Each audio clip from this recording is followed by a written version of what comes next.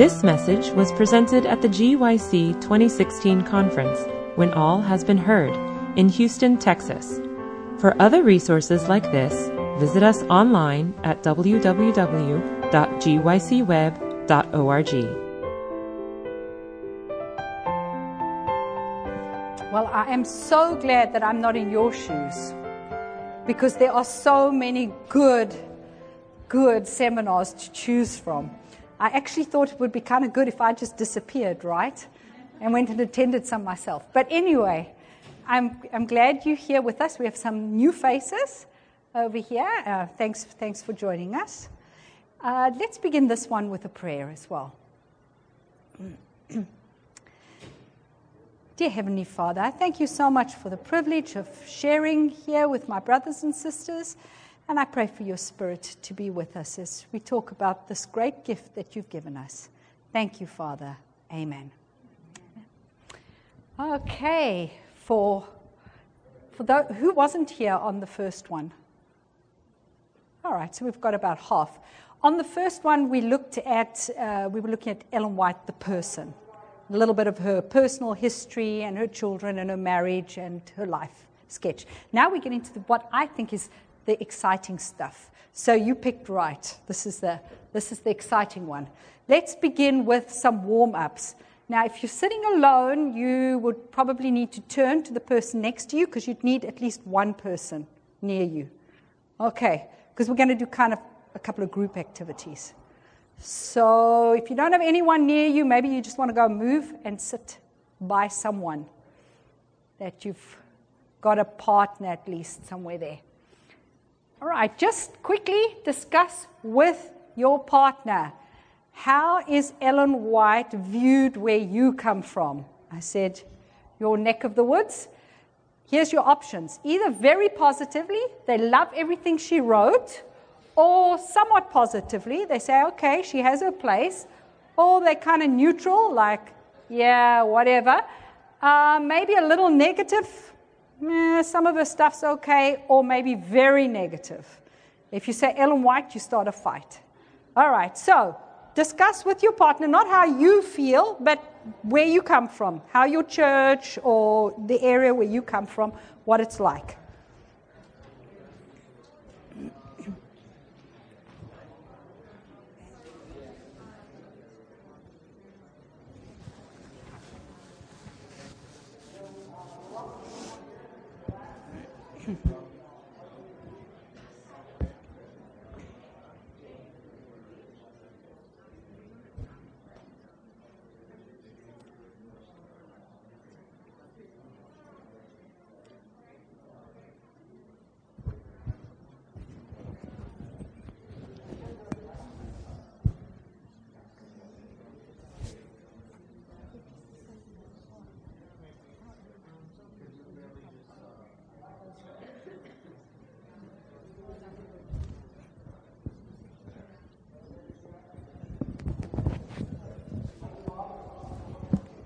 Okay, this should be fun. How many of you say that she is viewed very positively where you come from? That people just love everything she wrote? All right. What areas are you from? Nashville? Okay. Is it one particular church or just the area there? The youth group and everything? Okay, so the academy there, very positive. Good. Thank you. Yes. From Loma Linda. And spot on, love her. All right. Anyone else that said their area is like, wow, Ellen White? Yes. Weimar, all right. Yes, I've got relatives up that way, definitely. Okay, how about somewhat positively? So it's not, we'll jump up and down and get excited, but yeah, nice. Anyone? No? All right, how about the neutral? Neutral. Yeah, whatever. What area are you from? Silver Spring. Okay. Whatever. All right. Any other whatevers? Well, you would also say whatever? Okay. Well, someone from my church here, so we're just here. I guess he's scared, huh? Not our church, but our area. Okay, here we go. Good. All right, how about somewhat negative? All right, as well, yeah. Somewhat negative. How about Ellen White and you start a fight? Yeah? Shuts down completely. If you say Ellen White, it's just like waving a red flag to a bull, right? Okay. So, I think probably a lot of this has to do with what you really think of Ellen White. Now, well, maybe we won't do this in a group. We'll just, because we'll move on quickly. How do you think what you think of Ellen White influences how you read her? Do you think there's a direct connection between the two? Okay, she is not someone you can read neutrally like the newspaper, because there's this intimate connection between what you think of a person, in this case, this person, and how you read. So you've got to go back and have a look. First of all, you've got to find out, why did she write? If you can answer the why, that often solves a lot of problems. Because I think in some people's mind, why she wrote is, she wrote to give me a hard time. Now, when I was growing up in one of the churches, my father's a pastor, so I don't know how many churches we were at. I was at least 7 different schools growing up. So we had a lot of churches, but there was one church where there was an old brother. He walked with a limp, and he had this burden for the young people. And because the time of trouble was coming, so we all had to memorize scripture and Ellen White, according to him. And he was going to see that we did that. So he used to stand at the door to the church, at the entrance to the church. And when he saw you, he said, next week, great controversy, page 54, the first paragraph. And Psalms 95, next week. And he was, I don't know if he had been in the military in his younger days or what, but you know, when he looked at you, you didn't argue with him and you said, yes, sir. Of course, we didn't do it, but we said, yes, sir. And then we tried to avoid him because he might have been old, but he had a brilliant memory. And he remembered who he told what to. So he would stand at that church door, and we would stand, the young people, we'd stand kind of in a little corner, a little huddle. Now we want to get in, but we've got to get past brother so-and-so to get in. It reminded me of, like the hyena at the waterhole, with all the animals standing there. They're thirsty, they want to drink, but they can't come because, so he would stand there at the door, And then finally, someone would make a run for it, and he'd invariably grab that person. So he'd grab you and pull you aside and say, so, young man, have you learned great controversy, page so-so? Come, repeat it for me. And while he was, working with you, all the rest of us would slip in and we'd kind of grin at the poor victim over there. And he wouldn't let you go until you'd repeated that paragraph after him. Okay, then he had done his job and he let you in and he'd do it again next week. So it kind of left a bit of a negative association. So basically, Ellen White was out to get you, to stop you from going into church, for one. In my mind, anyway.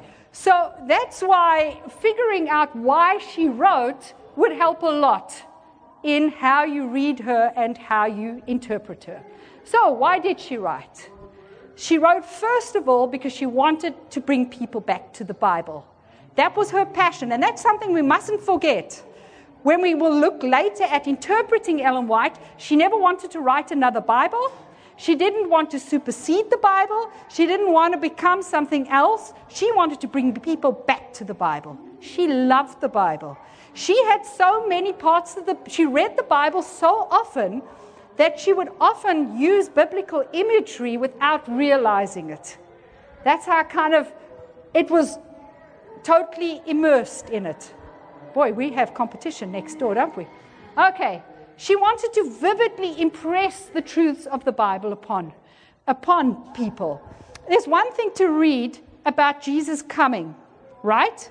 A verse or two, in the Bible describing the second coming. It's another thing when you get this vivid 4 or 5 page first-person account of what it actually looks like. Okay, that's part of that vividly impressing Bible truths. So that's another reason why she wrote. To give clearer understanding of truths. Was the Sabbath something that Ellen White invented? Did she invent it?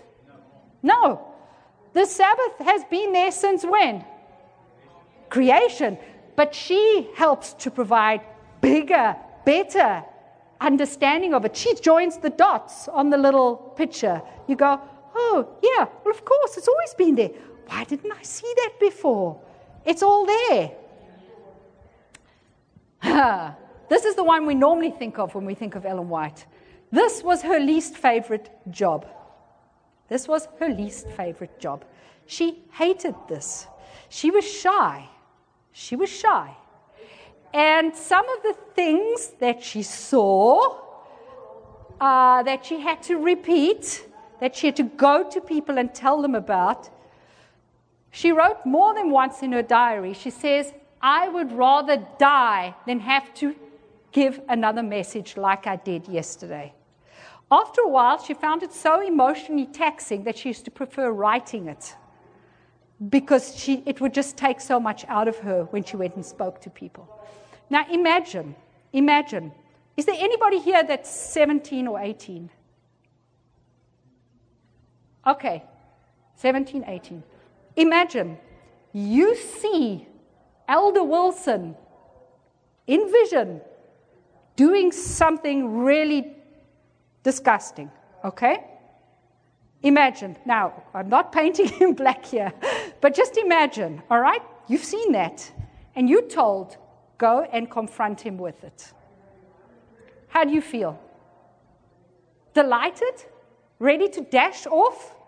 Like, Elder Wilson, I saw you 3 nights ago at such and such a hotel with da-da-da-da. I saw it all. And God saw it. And you're not fit to lead his people unless you repent. Would you like the job? No. This was her least favorite job. And she hated it. But there, I find this very intriguing. At least on her written letters, she never ever writes a rebuke to someone for their sins without offering hope. Because why on earth does God take the time and the trouble to speak to Ellen and ask Ellen to tell that person unless God wants that person in heaven? There's one interesting letter where there's a pastor who is using his position to get to young women in the church. Some of them are really young, 12, 13-year-olds, that he is actually sexually misusing. And he's a renowned evangelist, and he's doing this. Now, I'm a mother, and if I found out about this, I would be ready, to take some drastic action with that man. She writes to him, and it's one of the most fiery letters I have read of hers. I mean, she just lays it on. She says, don't think you're tricking God. He sees, he knows. He's seen you with this person, this and that, how you manipulate, how you groom these girls, how she just lays it onto him, page after page of what he's doing. And she says, that's not even the worst of it. These people, these girls, are looking at you as a stand-in for God. You are ruining their perception of God and jeopardizing their eternity because they think God's like you, abusive and manipulative, which he isn't. She really lays it onto him. And I would, I'm like, Yeah, go for it. And she ends off. She says, you are totally disqualified from any pastoral position. You resign now, you leave. Back then, you couldn't prosecute people like you would do today.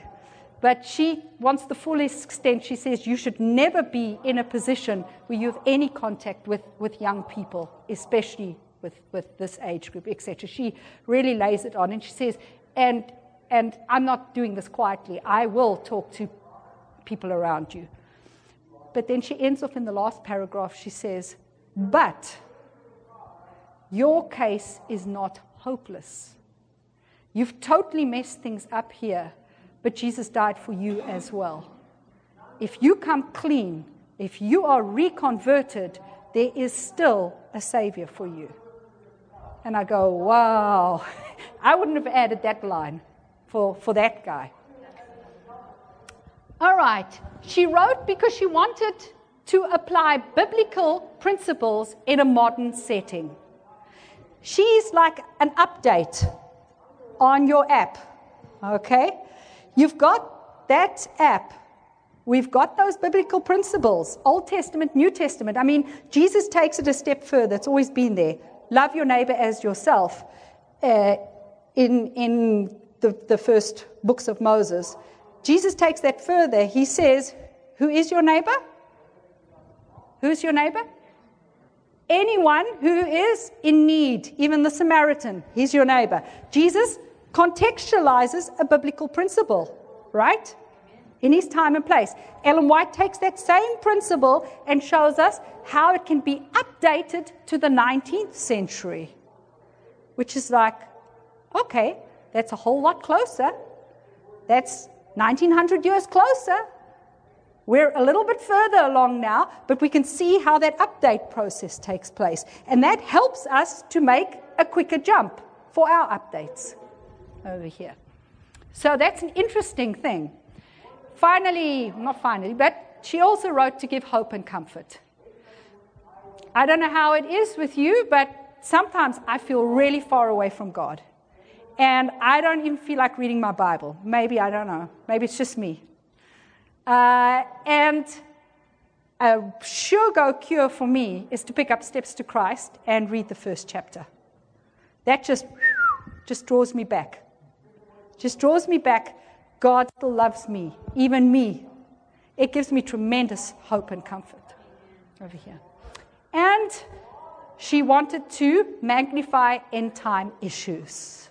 We spoke a little bit about that earlier on, giving clearer understanding of biblical truths. Okay, here's your turn. What does inspiration mean? What does it mean to be inspired? We said Ellen White is inspired. What does that mean? Just quickly, with your partner.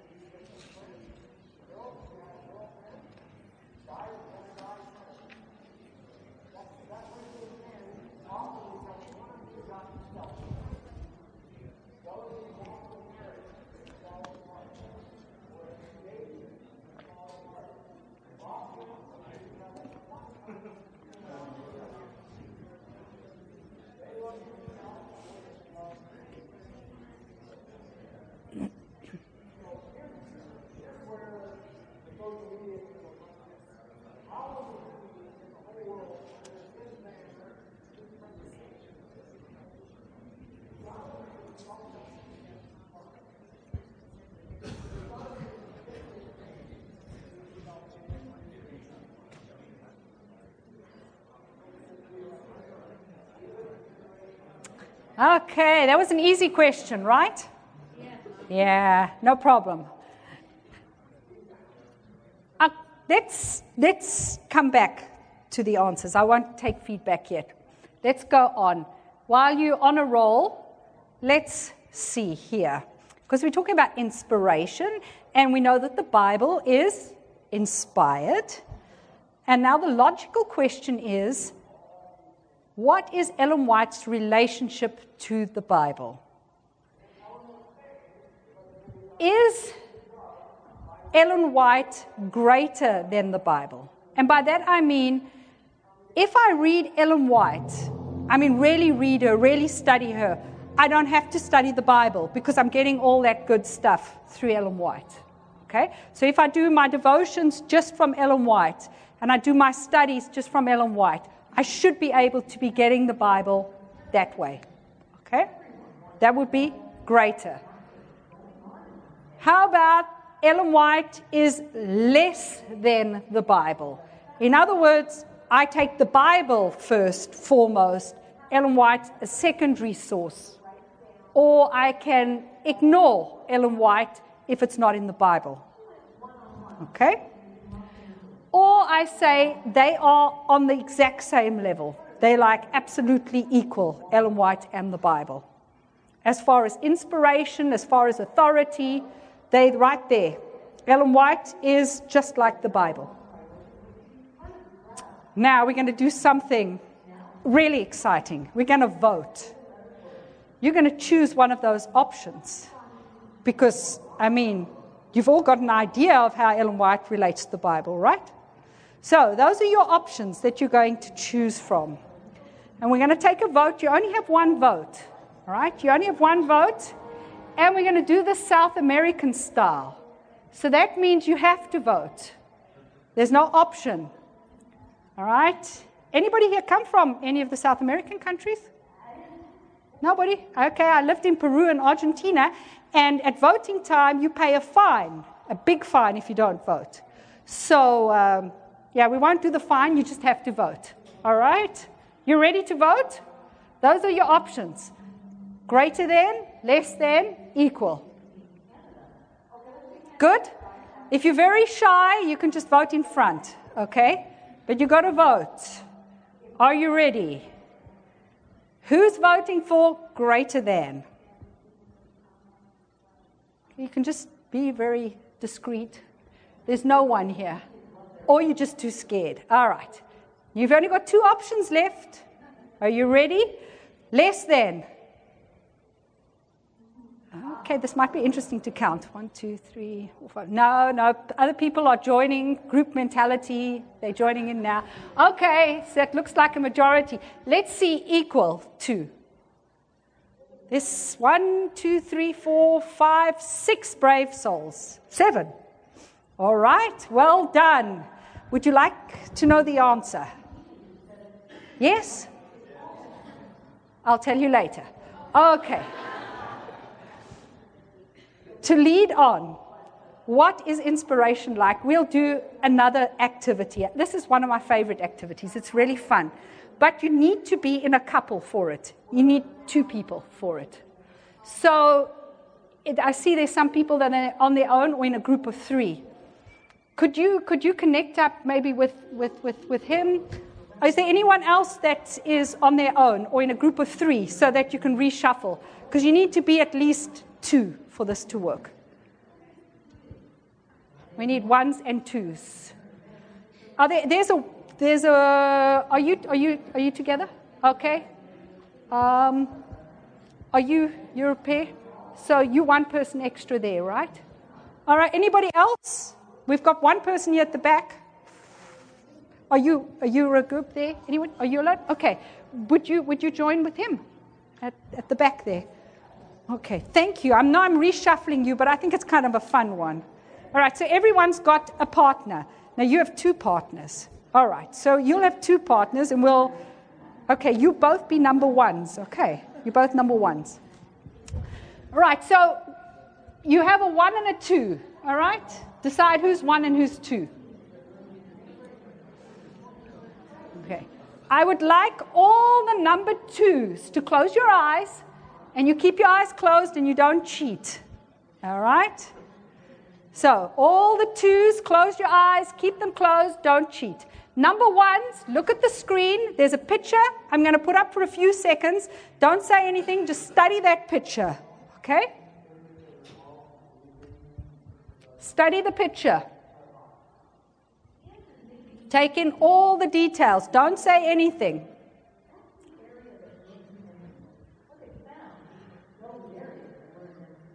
All right. Whoever's got your eyes closed, you can open them.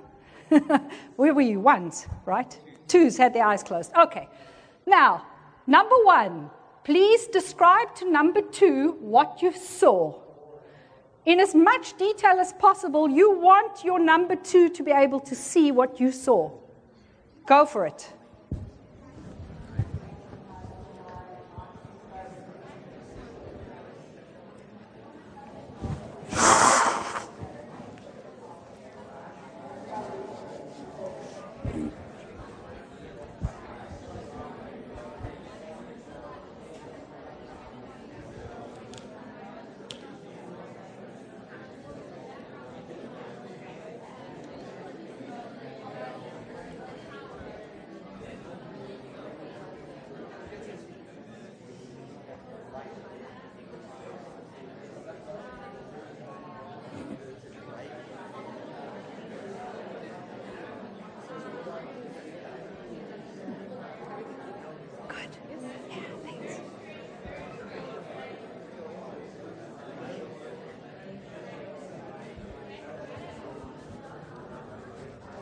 Does this end? 11:15? So this one, yes. So we went from 9:15 to 10:15, and then 10:30 to 11:30. 11:30. Okay.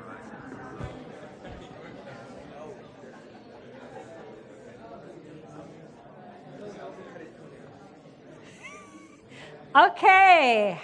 How did you do? All our number 2s. How was it? Was it easy? You think it was easy? Yeah, you feel happy? You feel confident? All right, now we're going to let our number 1 see what you saw. All right? That's what they saw. Now, give them an honest evaluation of how they did. Give them an honest evaluation. Tell them if they did a good job.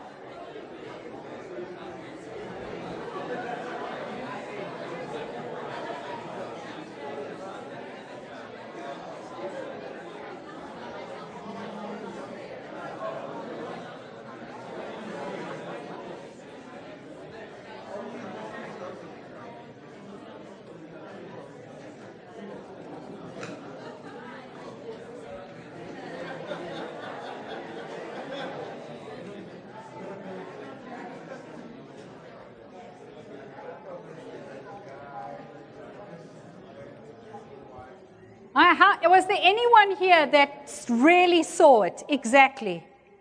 Where your partner you were spot on, you really saw that? Anyone? All right. All right. For the other, kind of. Kind of. Oh, well, if you're getting to kind of, I think you're good. Was there anyone where it was way off? You saw something totally different, or imagined something totally different? Yeah, yours was totally different. You just got a little teeny taste of what it's like to be a prophet. You just got a little taste of what it's like to be a prophet. Imagine that you see something that no living person has seen. And now it's your job to tell other people what you saw. How do you begin? How do you begin? You have to start thinking about things that they know, that they see. When you have your cart and try and draw from their world to try to describe things that they've never seen. And you try your best, but when they start coming, when they get the feedback, it's so frustrating. I wish I could do it clearer. And Ellen, this was her biggest problem. She felt it most keenly. She writes over and over. She says, I don't have the language to describe what I saw. I just don't have it. I mean, she says, the colors. There are colors in heaven that we have no vocabulary for. Just look at the description that John, the Revelator, gives versus Ezekiel. They're seeing the exact same thing in God's throne room. But they focus on different things, and they get something, and they try to describe that as best they can. And Ezekiel's thing is actually pretty scary, where you have these wheels with eyes, and it's weird. because we can't imagine. We haven't seen. We have no idea. John decides to leave the wheels with the eyes alone, and he concentrates on other things. Ellen White spends a whole long time talking about a field of grass that she saw in vision in heaven, because I think she finally said, now here's something I can try to describe. Maybe if they understand how nice the grass is, they'll get an idea that, the other things are so much bigger and better. So you see some of the challenge of being a prophet, to convey that information, and not just the information, but the feelings, the emotion, the total experience of what you've been exposed to. Now, we've got to keep that in mind when we read her writings. We keep this in mind when we try to grapple with what inspiration means. Now, there have been two big views on inspiration throughout Christian history, but it's still prominent in our church. It's there. These are, just briefly, verbal inspiration versus thought inspiration. Now, what is verbal inspiration? Verbal inspiration says that the prophet receives the words, the ideas, maybe the vision, but when Ellen White sat down to write, she became a vehicle for God to use. Okay? God chose the words, she wrote the words. It's like what Siri does. Okay? You talk and she writes. Sometimes she writes funny things, but it's maybe just my accent. But generally she gets it right. The exact words, she gets it for my emails. So that would be verbal inspiration. Thought inspiration is a little bit of what we have done over here.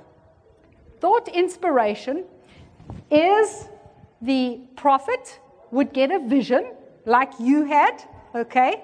You had your little vision here, but it wasn't under the inspiration of the Holy Spirit, but would have a vision. But on top of that, they could do other things. They could interview, they could collect material, and they write in their own words. I'm pretty sure none of you said the exact same thing as the other.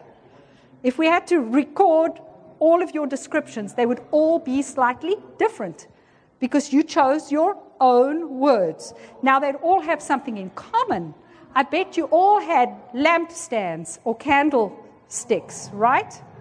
You all had lights. You all had Jesus. You all had white robe. And you all had gold waistband, correct? So you probably had the same fundamental features, but you all chose different words to try to describe what you saw. Can anyone give me an example of a biblical author who actually didn't even have a vision, but wrote a biblically inspired book? Anyone? Or was all of the Bible when a prophet saw a vision and then wrote it down?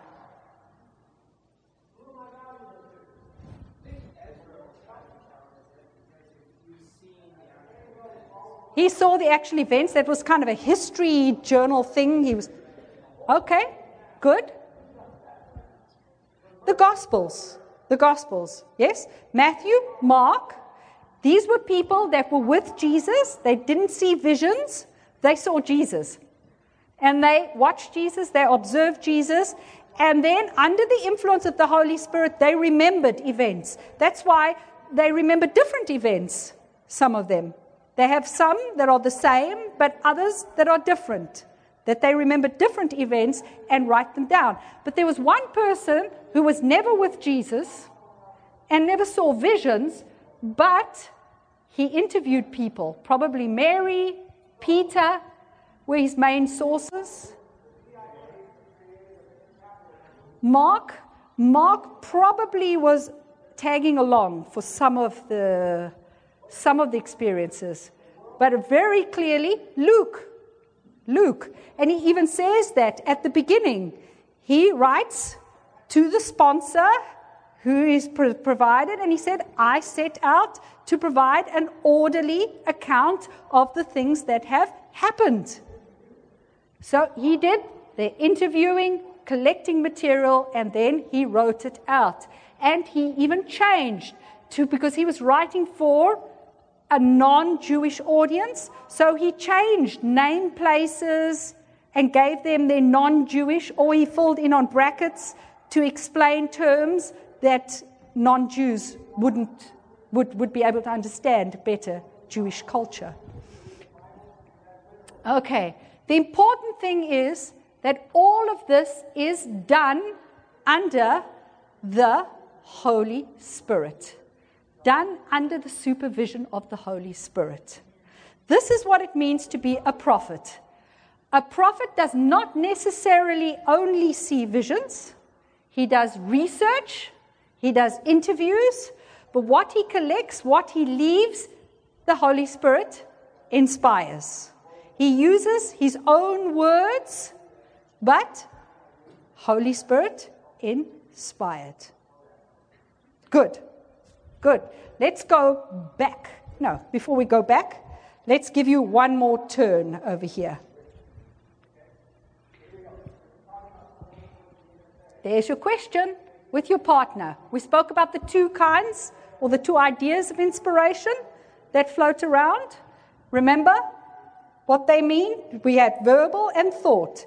Now, what dangers can you see in a belief in verbal inspiration? Or are there no dangers? Just quickly with your partner, what dangers?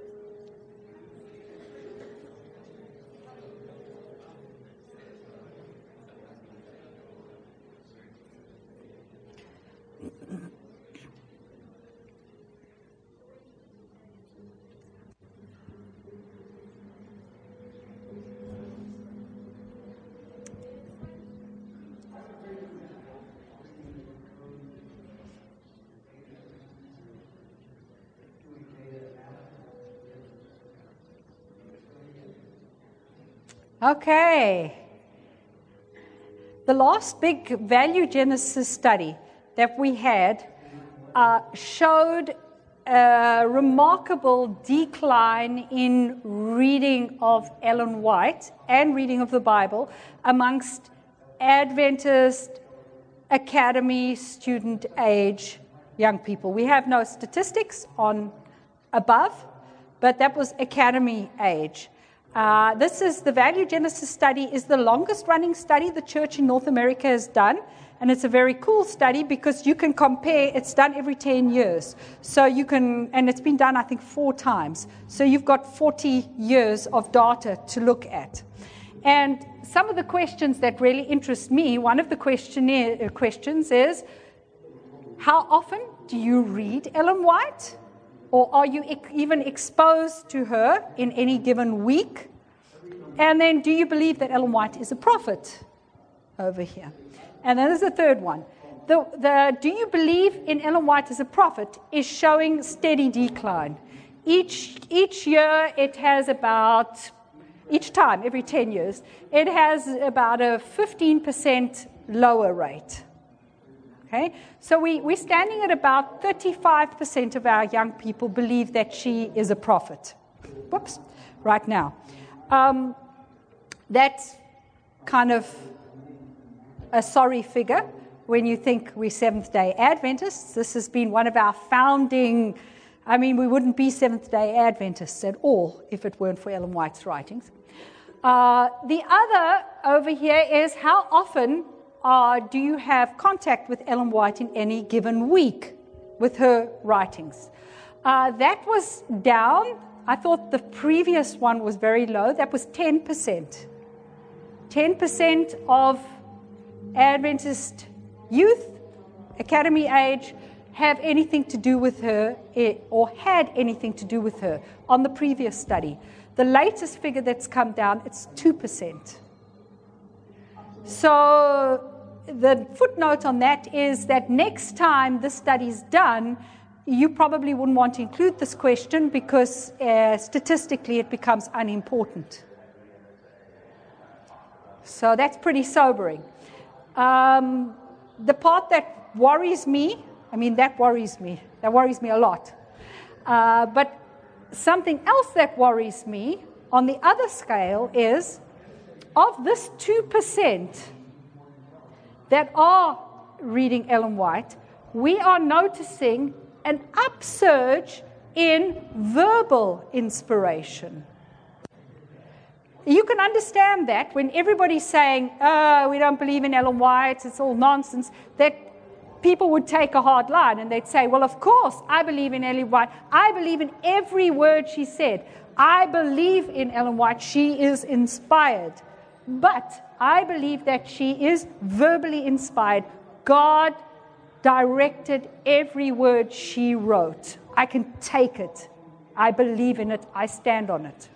So what would you say would be some of the dangers of believing that God dictated every word that Ellen White wrote? That's what you spoke about in your groups. So there must be some answers. Yes? Things out of context. Excellent. You've got to remember context. Good. Anything else? What would be the danger? Yes.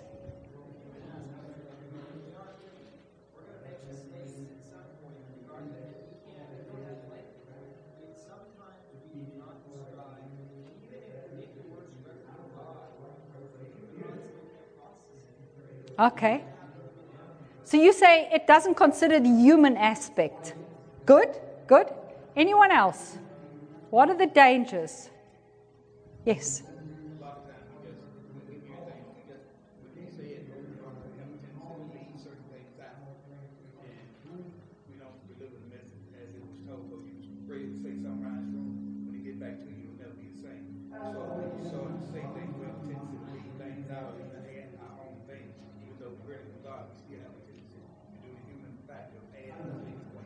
Okay, the human factor of adding or taking away. Yes?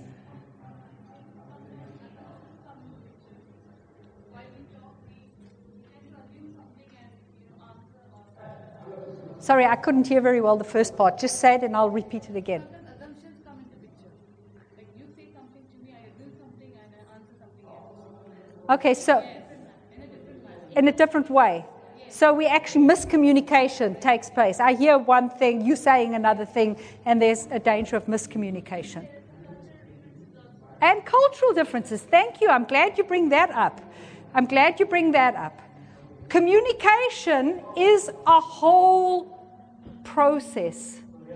It's not just stuffing information into your head. Communication is a total package experience. My tone of voice that I use says so much. The words I choose say so much as well, but my motivation makes a big difference. Now, we'll speak a little bit more about this in another seminar, the actual translations and the actual working with the text to avoid some of these things. But the biggest danger, and we've had this happen over and over and over in our church history, one of our Ellen White's biggest opponents during her lifetime was a strong believer in her until he found a mistake in one of her writings. Until he found that she had made a mistake, and he said, "What?" She misquoted the number of rooms in the sanitarium. She added an extra room that wasn't in the sanitarium.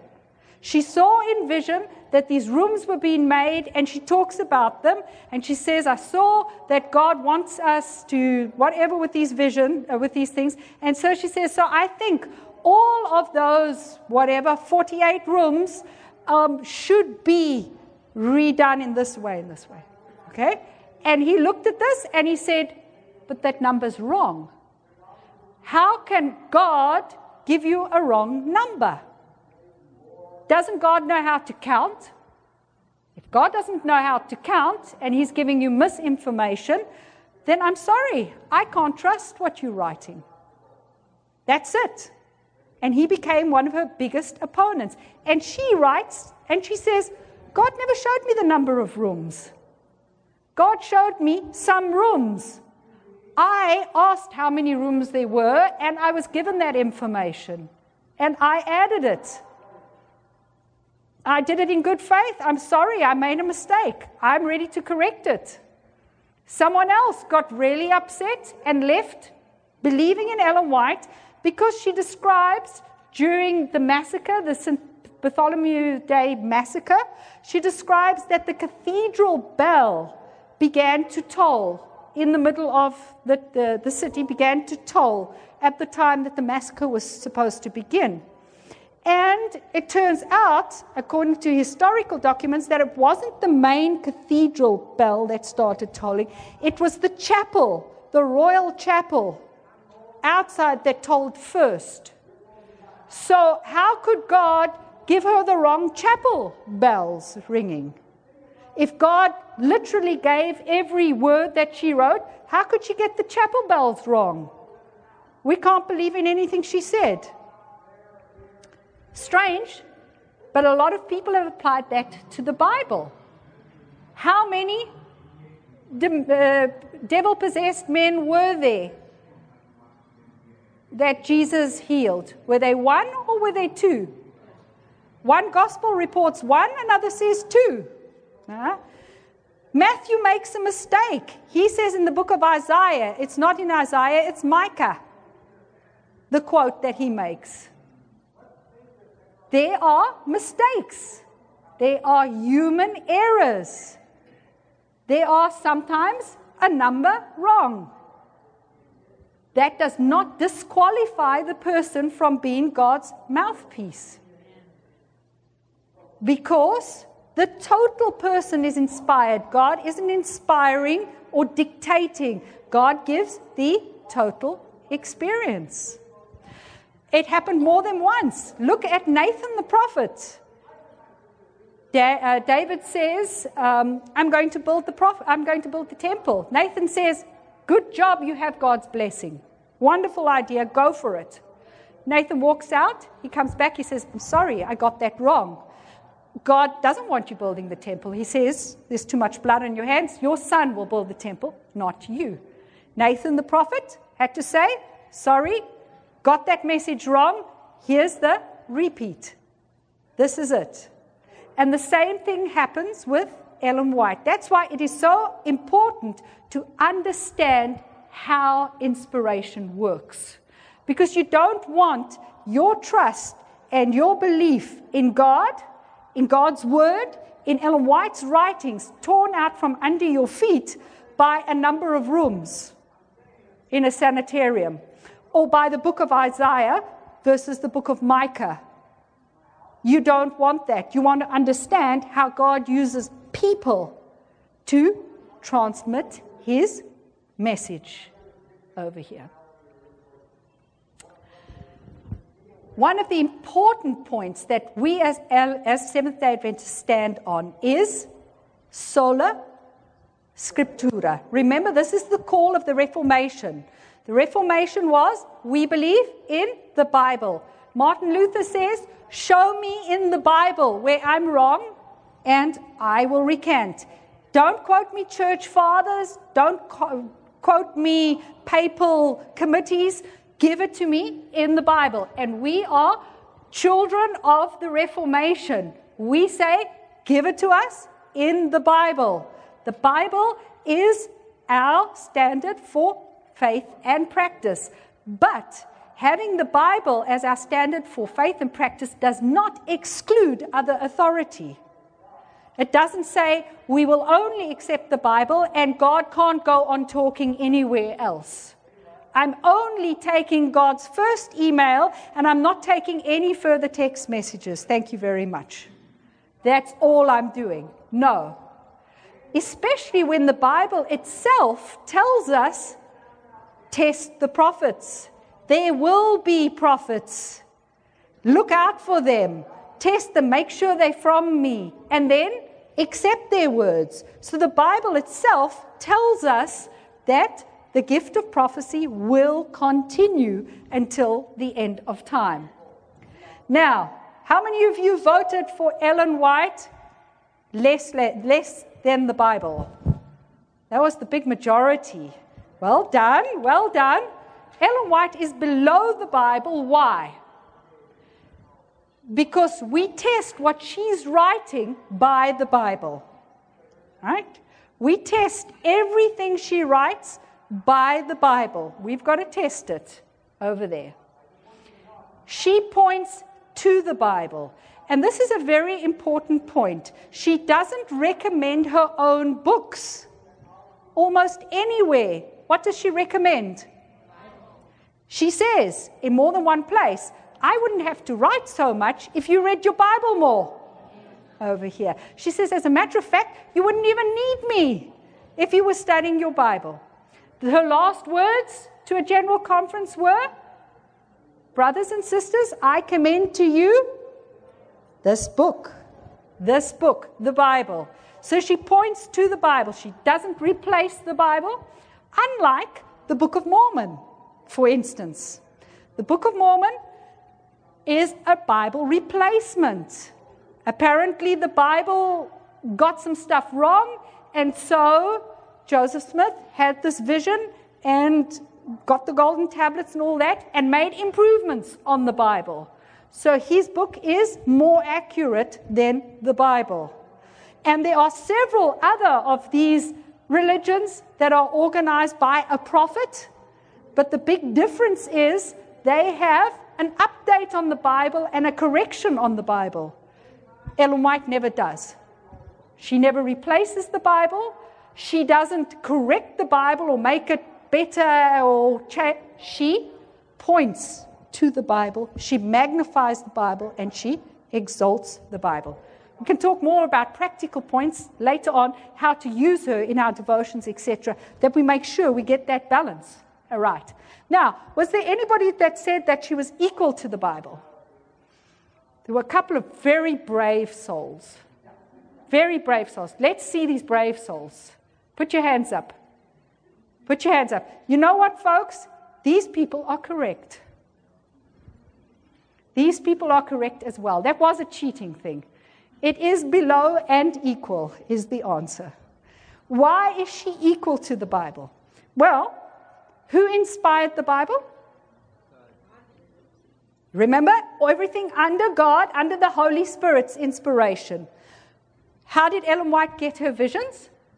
Under whose inspiration? The Holy Spirit's inspiration. How did she actually sit down, write, gather the information, decide how to put this together? Under whose supervision? The Holy Spirit. So, that means if the Holy Spirit inspired the Bible and I test her, and I come to the realization that the same Holy Spirit has inspired her writings, can I pick and choose and say, you know what? I don't like this, so I'm leaving that out. That's not inspired. This is really good stuff. I'll take this. Can I do that? Can I do that with the Bible? Like many Christian faiths do, I accept the New Testament, but not the Old Testament. Can I do that? No. Same Spirit. Same Spirit. It's the package deal. That's why we have Ellen White as authoritative as the Bible over here. Do you see how this links up? Do you see how this links up? And it's really beautiful. Ellen White, her writings, her ministry, they add to the Bible, they magnify the Bible, they make the Bible center and foremost. And we arrived 2 minutes early. Thank you very much. What will we be doing later? I know you've got different seminars, and many of you want to get as much as you can in, and I can understand that. What we will be doing this afternoon is we will be doing hands-on stuff. We will be taking difficult passages of Ellen White, and we will be learning how to work with them. So we'll be doing the hermeneutics. It's very hands-on, so bring something to write with. And you possibly, if you want to bring a Bible or an iPhone or whatever you use, bring it along. You don't need it, but you may want it as an extra. So we will learn, what do we do? Where she says in one place, don't eat eggs. She says in another place, eat eggs. So what do I do? All right? Is riding a bicycle a sin? What about cosmetics? Will it kill me?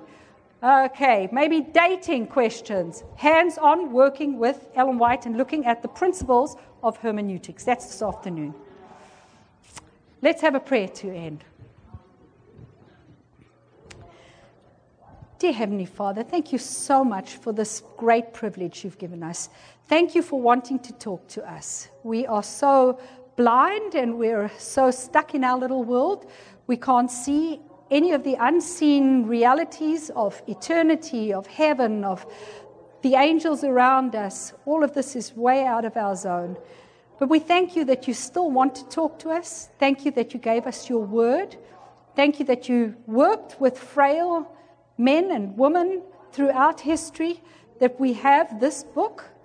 And thank you that you've continued inspiring people, and that we have as well Ellen White and her writings.